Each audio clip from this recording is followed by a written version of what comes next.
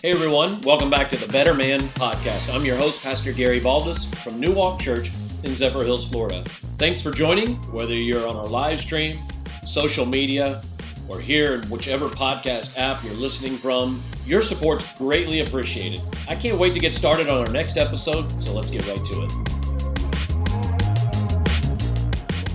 Hey there, it is a Wednesday. Thank you for joining me for this version of the Better Man Podcast. We are getting together every Monday, Wednesday, and Friday for the purposes of getting better. And on this Wednesday, you have picked a great day to be a part of the Better Man Podcast. Now, before I get into today's topic, let me just remind you, if you can, heart, like, share, subscribe. Right now, you're watching this, listening, just hit the little button, do some sort of engagement. I mentioned on the last podcast, I think it was on Monday, that, hey, I don't get paid for this. This is not anything that generates dollars for me. It just costs me time, and so I guess there's a cost more than there is an income on this. But the blessing for me of being able to help other men is huge, and you can bless other men by just engaging, because it increases the algorithms on whatever platform you're listening to. We are also on our audio platforms as well, and we are increasing our downloads, making our way to 20,000 downloads on this journey of the podcast. So really, really great what God is doing. Thank you for your help. I've been on a little bit of a series. We started it, if you remember, a week ago today, and we were talking about the 5 types of men. We've covered 3 already. If you remember, we talked about this sort of macho man. We talked about this pretending man. Then we got into this kind of wimpy guy, this world-class wimpy guy.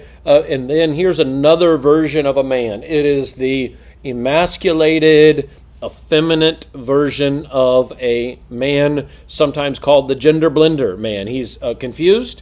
He does not know whether he should embrace masculinity, because this world has said, don't be masculine, toxic masculinity, you're bad. So then where do I go? Well, then I become effeminate, I guess. I lose my masculinity because the world's telling me not to be masculine. And so if I can't be masculine because God made them male or female, then I have to go to being feminine.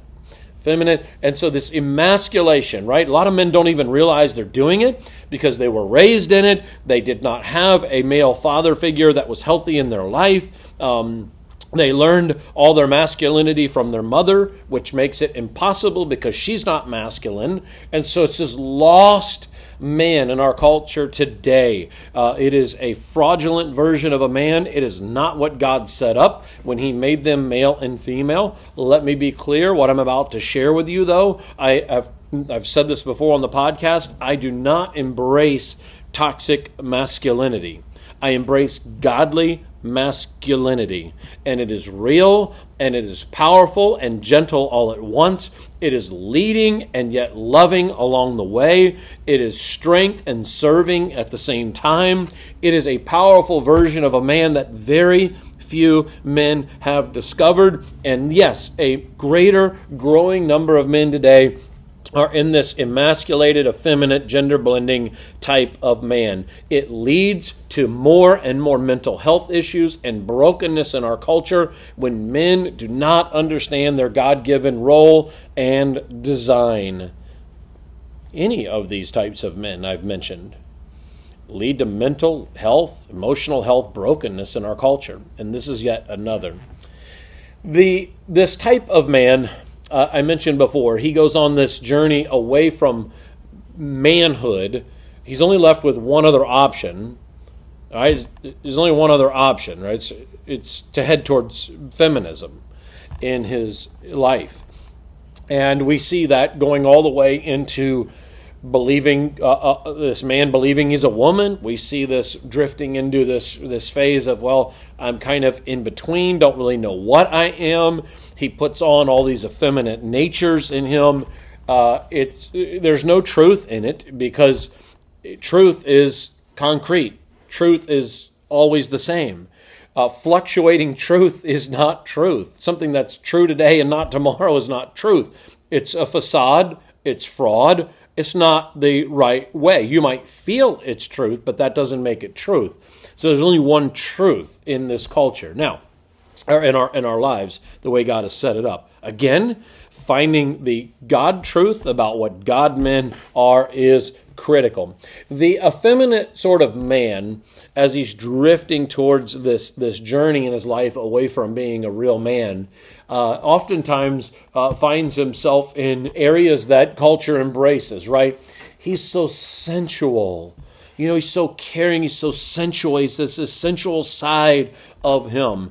Oftentimes, that sensual side also has a very broken side to it, one that delves into sex, sleep, porn, very unhealthy views of sensuality.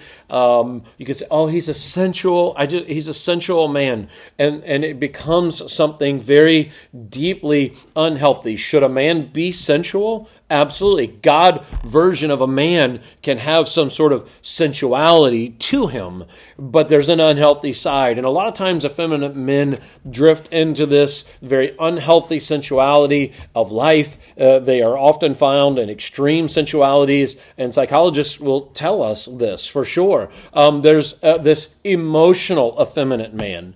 And some of us could say, wow, I love a man who's in tune with his emotions. I agree. You should be in tune with your emotions. But what psychologists tell us is these men are overt in their emotional nature. They are overindulging in emotions. They are on the extreme. They are emotionally unhealthy. And so again, would a woman will say, I love a man who's in tune? Yes, a godly man should care about emotions, but when it crosses this line into unhealthiness, it is damaging to our culture. Another characteristic of effeminate men is they're very intellectual. I'm a great thinker, and I think a lot. I spend time thinking.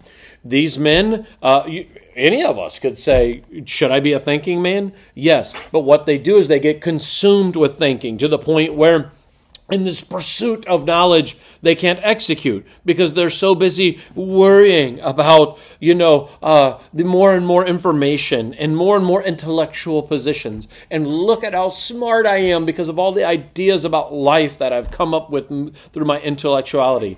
Does God want us as men to be intellectual? Of course. Jesus grew wisdom, stature, favor with God, favor with man. He grew. And you need to grow. You need to learn in wisdom. You need to learn, you have knowledge. I think those things are important. But many effeminate intellects are caught. They can't lead well. They're not seen as leaders.